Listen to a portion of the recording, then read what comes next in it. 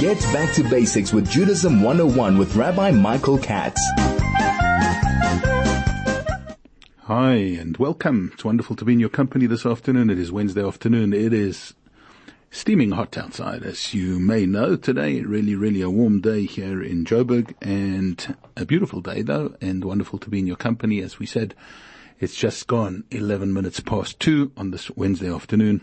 It is the 9th day in the month of Kislev, and the 9th day in this month. That is a month of light.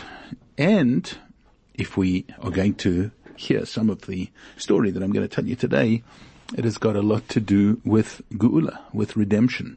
And please God, redemption should come very soon to all those who need personal redemptions, and particularly, of course, where all our hearts and focus is at the moment on those hostages who are being held, of course, against their will, or being held, kidnapped, and the most heinous kind of circumstances. And we hope and pray that very soon we will see them all returned home, as this month actually has a beautiful overlay, certainly from a Hasidic point of view, from a Chabad Hasidic point of view, more particularly of Geula, of redemption. And as we said, please God, it should come speedily for them. So let's start by talking about a man known in Chabad circles as the Mittler Rebbe. He was known as the Middle Rebbe. Now that was probably because he passed away very young. He was only 54 when he left this world. And his father had been the Rebbe before him, and his son-in-law became Rebbe after him. And so kind of in the middle, they were obviously Hasidim who had been Hasidim of the Alter Rebbe, and then the Mittler Rebbe, and then the Rebbe himself that followed thereafter, and therefore he became known as the Middle Rebbe. But ultimately in the Chabad lineup of Rabbeim, of Rebbes, he was Rebbe number 2. He was the son of the Alter Rebbe, Rabbi Shneur Zalman of Liadi, of course the founder of Chabad Hasidism, and he was named Reb Dov Ber. He was known as Reb Dov Ber of Lubavitch. His name Dov Ber being named after his father's Rebbe, who was the Maggid of Mezrich. His name was Dov Ber. So today, the 9th of Kislev, is actually the birthday and the Yortzeit, birthday and the day of passing, 54 years later, of Rabbi Dov Ber of Lubavitch, was the son of and the successor to the founder of Chabad Hasidism, Rabbi Shneur Zalman of Liadi. Now, Rabbi Dov Ber was known for his unique style of what is termed broadening the rivers. His teachings were the intellectual rivers, we are told, to his father's wellspring, and giving them length and breadth, and of course to the principles set down by his father, by Rabbi Shneur Zalman. He was born in Liozna in White Russia in 1773, named after, as we said, Rabbi Shneur Zalman's mentor and teacher, Rabbi Dov Ber of Mezrich, who had passed away on the 19th of Kislev of the previous year, the year before he was born. So Rabbi Dov Ber assumed the leadership of Chabad upon his father's passing in 1812. In 1813, he settled back in the town of Lubavitch, which was to serve as the movement's headquarters for the next 102 years. So that's where Lubavitch actually began. That's, by the way, Lubavitch is known as the town of love. It was the place of love. And of course, the 102 years that Chabad Hasidim spent there, gave the town a new meaning, and gave the Hasidim, of course, a new meaning of that town of love. That's where they came from. In 1826, he was arrested, and this is what we wanted to speak about now. He was arrested on charges that his teachings threatened the imperial authority of the Tsar. But he was subsequently exonerated. And Rabbi Dov Ber passed away on his 54th birthday in 1827, a day before the first anniversary of his liberation. Now, if we then turn over the page and we look at tomorrow is the 10th of Kislev, and that is the date on which Rabbi Dov Ber of Lubavitch, the Mittler Rebbe, was actually released. He was redeemed. It was a day of redemption. In 1826, Rabbi Dov Ber of Lubavitch was arrested, as we said, on charges that his teachings threatened the authority of the Tsar. He was exonerated, and the date of his release was the 10th of Kislev, which is tomorrow, and it's celebrated amongst Chabad Hasidim as a festival of liberation. And in Chabad shuls, tonight and tomorrow, Tachanun will not be said. Farbrengens are held, and the teachings of Rabbi Dov Ber are preferred study material. Now, if we take a look at the story about the arrest and liberation of the Mittler Rebbe, of this Rabbi Dov Ber of Lubavitch, it is quite a fascinating story of exactly what happened, how it all transpired, and then eventually how he was actually released. And it's a really difficult story for us to comprehend. You know, we think about today of people being taken against their will into captivity, or of people being arrested on charges that have some substance. But the Mittler Rebbe, Rabbi Dov Ber of Lubavitch, was arrested on literally trumped-up charges by people who were jealous of his position, people who didn't like the family, and in fact it actually came out that a lot of this had to do with some kind of politics between a family that thought that they had been kind of, overlooked as possible marriage partners to marry into the Mittler Rebbe's family, and in fact were a little upset, angry, felt vilified by the whole thing, and they trumped up certain charges against the Mittler Rebbe. Now, we've got to remember, if we go into the background of the Rebbes of Chabad, the Alter Rebbe, Rabbi Shneur Zalman of Liadi, was actually, at the end of his life, very favored by the Tsar. And what had happened was, during the war with Napoleon, the famous Napoleon war, and his onslaught onto Russia, where, of course, the famous Russian scorched earth policy became well known, and that attrition actually managed to thwart the attacks of the French, of Napoleon, and so on. The Alter Rebbe was a great supporter of Russia in those days, and actually got all his Hasidim to follow in that way, and was largely viewed as being one of the catalysts, if not the catalyst, in the undoing of Napoleon. There are famous spiritual things that are attributed to the Alter Rebbe at that time. But he was certainly in the good books of the Tsar, and the Tsar regarded the Rebbe and his family as royalty, gave them certain privileges and so on. And then, out of the blue, it was during the festival of Sukkot in the year 5587, which is 1826, the news came that the Mittler Rebbe was going to be investigated.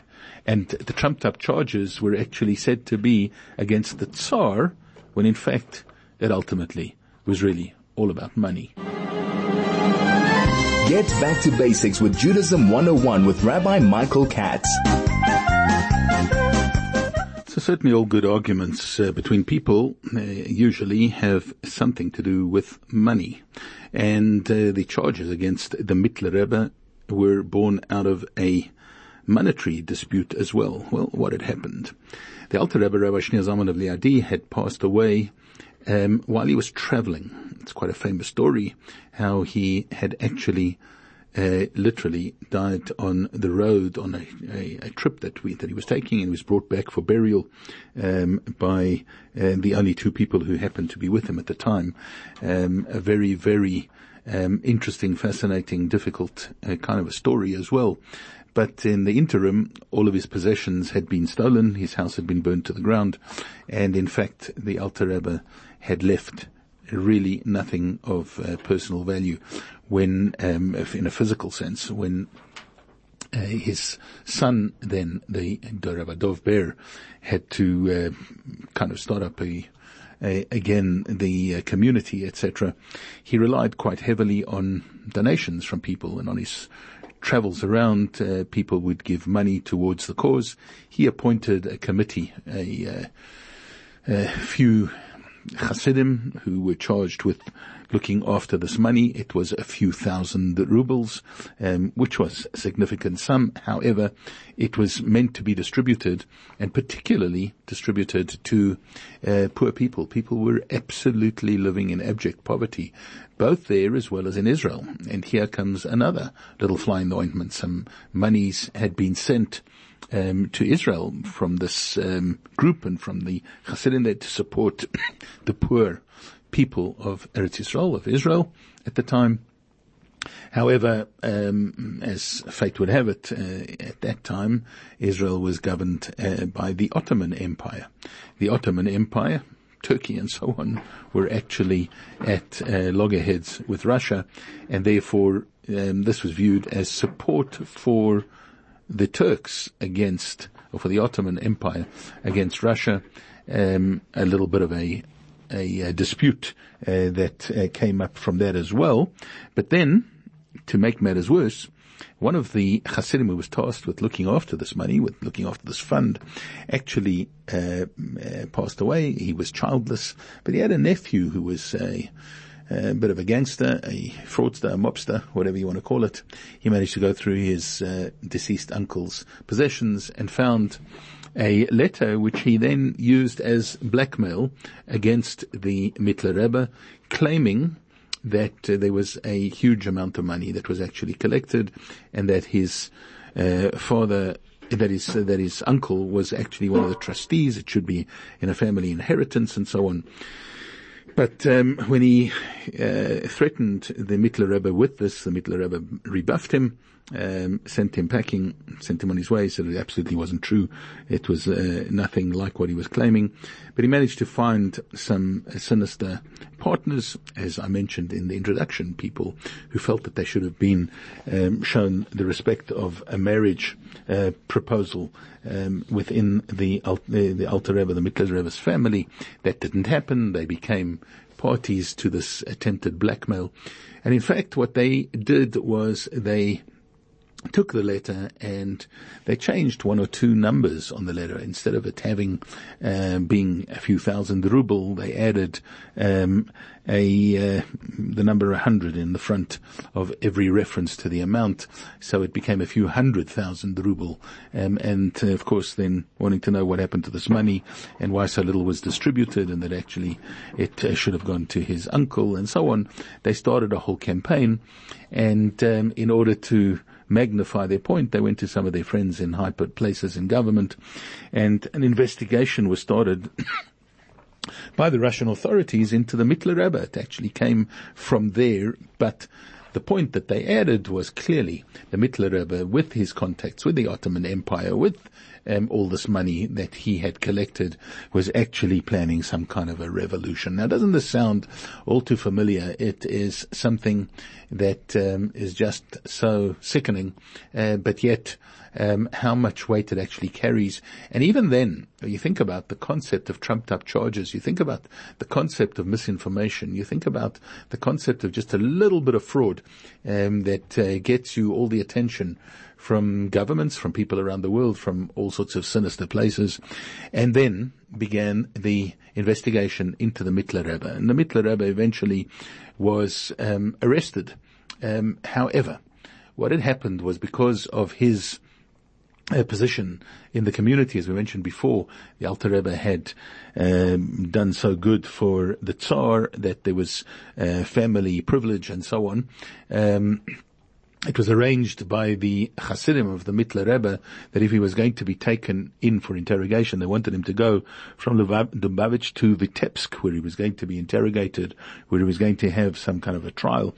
And it only then became apparent what the charges actually were.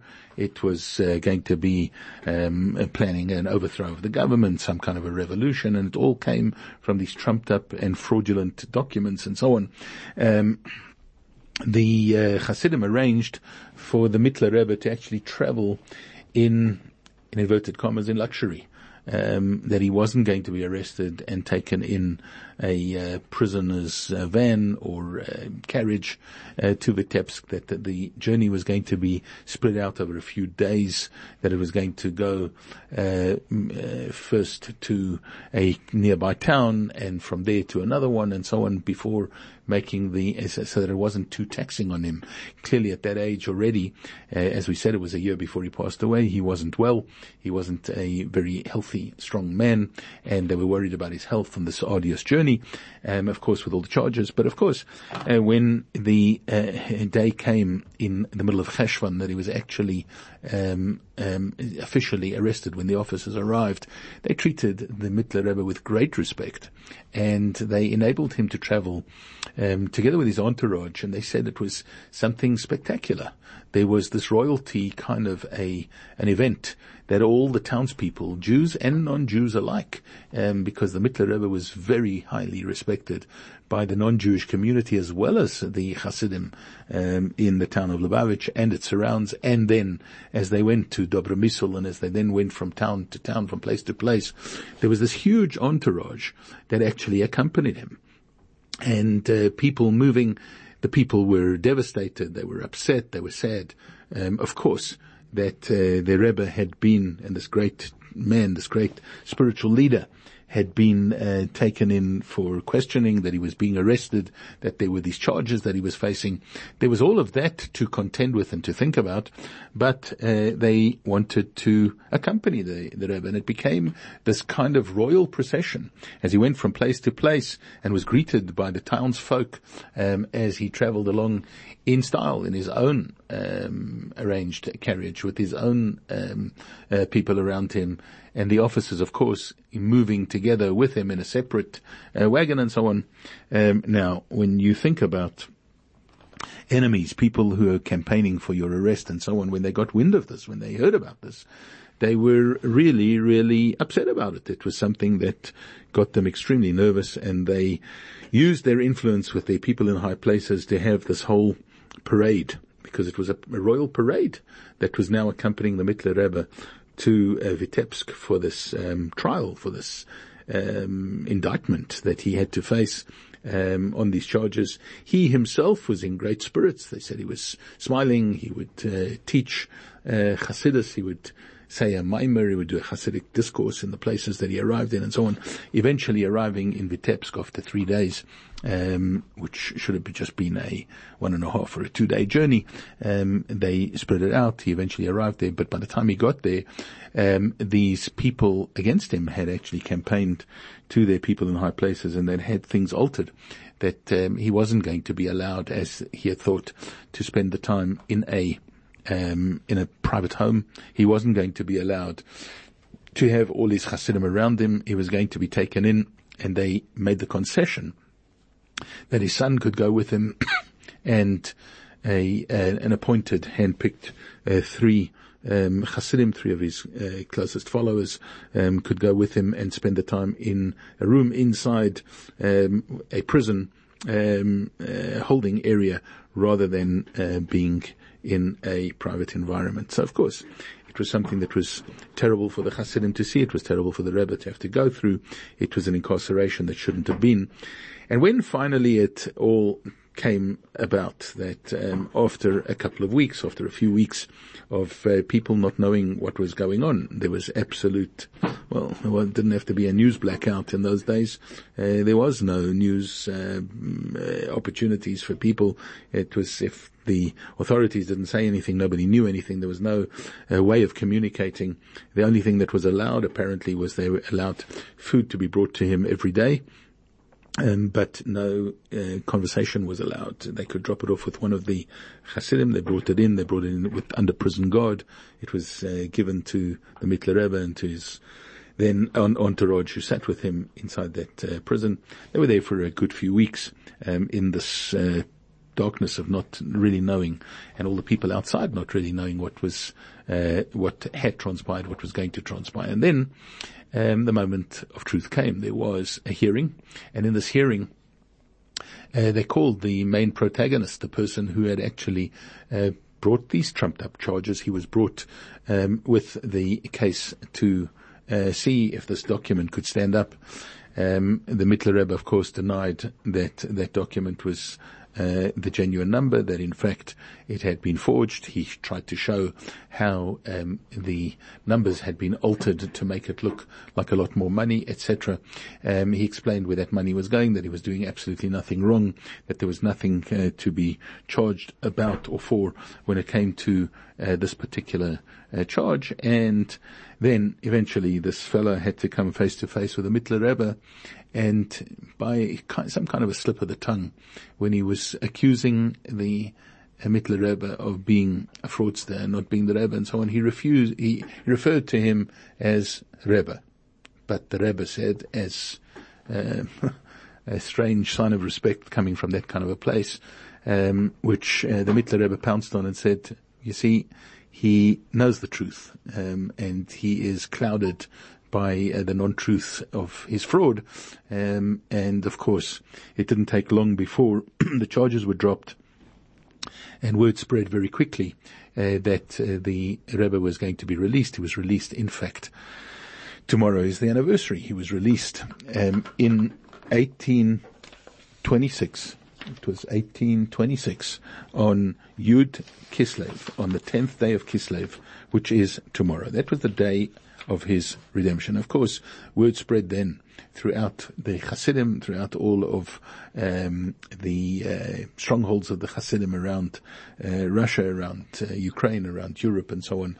And it became a day of Geula, a day of redemption. And as I said, when these days of redemption come about on a particular day, and we talk about them as being days of redemption, we've got to know, and we do know as Jews, that these days of redemption keep on coming back as days of redemption. And please God, it should be a day of redemption tomorrow, not only for those who they are saying may be released tomorrow, but in fact people should be, all the hostages should be released, and we should have a geula, not only within ourselves and not only for them, but in fact it should lead from one geula to the other, to the next geula. This geula, this redemption, should actually lead to the ultimate redemption, the redemption that we hope and pray for, that will happen speedily in our time with the coming of Mashiach immediately. Get back to basics with Judaism 101 with Rabbi Michael Katz. So while we're talking about things to do with liberation, the Chag HaGeula and so on that we have spoken about that happens tomorrow for the Mittler Rebbe, we always know that these things don't come about. They don't come about without our input. And what is it that we can do? Well, we need to make sure, of course, as the Hasidim of old did, that they would study Torah, that they would say Tehillim, and while there were those out there who were campaigning sort of on a political level, the general rank and file people back at home, back at the ranch, had to see to it that they were doing all the spiritual things to bring about some kind of a geula, some kind of a redemption from above, min hashamayim. And we've got to remember that everything in this world is obviously controlled by and in the hands of Hashem. It's in the hands of God. Hakol bidei shamayim. Everything is in God's hands. And since everything is in God's hands, both the good as well as the things that we perceive, of course, to be really bad, terrible, not good things, we've got to ultimately remember that everything is in God's hands. Why God causes certain things to happen is not kind of on this agenda. It's not what we're talking about here. And yes, honestly, there are some things that we really don't see and we don't know. But what we ultimately know is that everything that happens in this world is God is in charge, and He ultimately is the one who can and will change these negative, evil, terrible decrees that seem to be stacked up against us, against so many people, and particularly against those who are being held against their will in Gaza, in Israel. So the ultimate thing that we need to do is on two levels. Number one is the concept of prayer. Now, I'm not sure if we all actually realize just how powerful our tefillot, our prayers are, how powerful they can be. And on level number one, I'd like to take a message that was given actually by Mr. Natan Sharansky recently, and he told of the fact that when he was held in Russia against his will, a refusnik, the thing that really was top of the agenda of his prison guards, of his captors, of his interrogators, was to continually remind him that the world didn't care, to keep on telling him that nobody out there thinks about you, that you've gone off the agenda, that nobody cares, that nobody gives a hoot whether you're going to sit here, whether you're not going to sit here, whether you're alive, whether you're dead.